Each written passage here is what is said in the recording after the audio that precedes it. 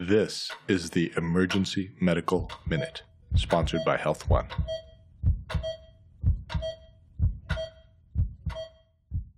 Okay, I'm going to read you a couple of quotes from your favorite nurses. I asked for the procedure timeout. Dr. Miller said, thank you. Dr. Miller said, look, we're all on the same page here. Let's get going without all this timeout nonsense. Here's another quote.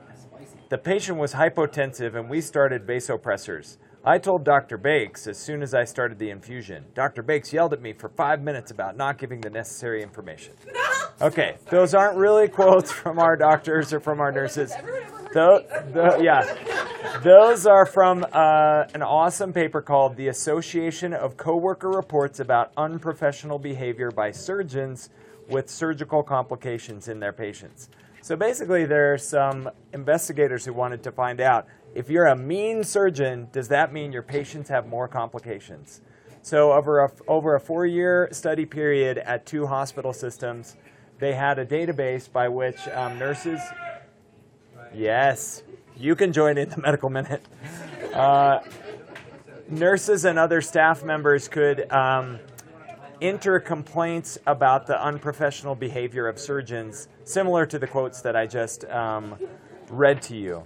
And they divided those unprofessional behaviors into 4 categories: poor or unsafe care, respect and communication, integrity, or responsibility. So over this time period, there were 13,000 patients that underwent operations. And how do you think the results turned out? Any guesses? If you're a mean surgeon, does that make you a better surgeon or a worse surgeon? Worse. Worse. Okay. You think they're the same. All right. So here were the results.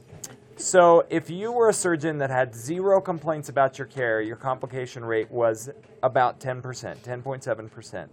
If you were a surgeon with 4 or more complaints, your complication rate was 14%. And they tried to adjust. That doesn't sound like much, but it is statistically significant.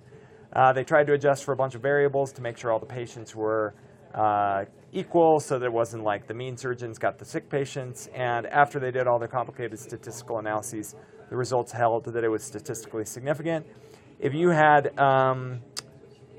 a surgeon with 1 to 3 complaints, interestingly, that was like the highest risk category, rather than greater than 4 complaints. So if you had 1 to 3 complaints, there was a 14% higher risk of your patients to have complications. And if you had 1 to 3, sorry, that was 1 to 3. If you had more than 4, it was an 11.9% risk of complication. So the take-home message is being nice is not only the right thing to do, but it provides better care for our patients, and they're less likely to have any complications. And that's the end of the story. That's it. Thanks. Thank you, Mr. Harvey. We are on a quest to provide the world with free medical education.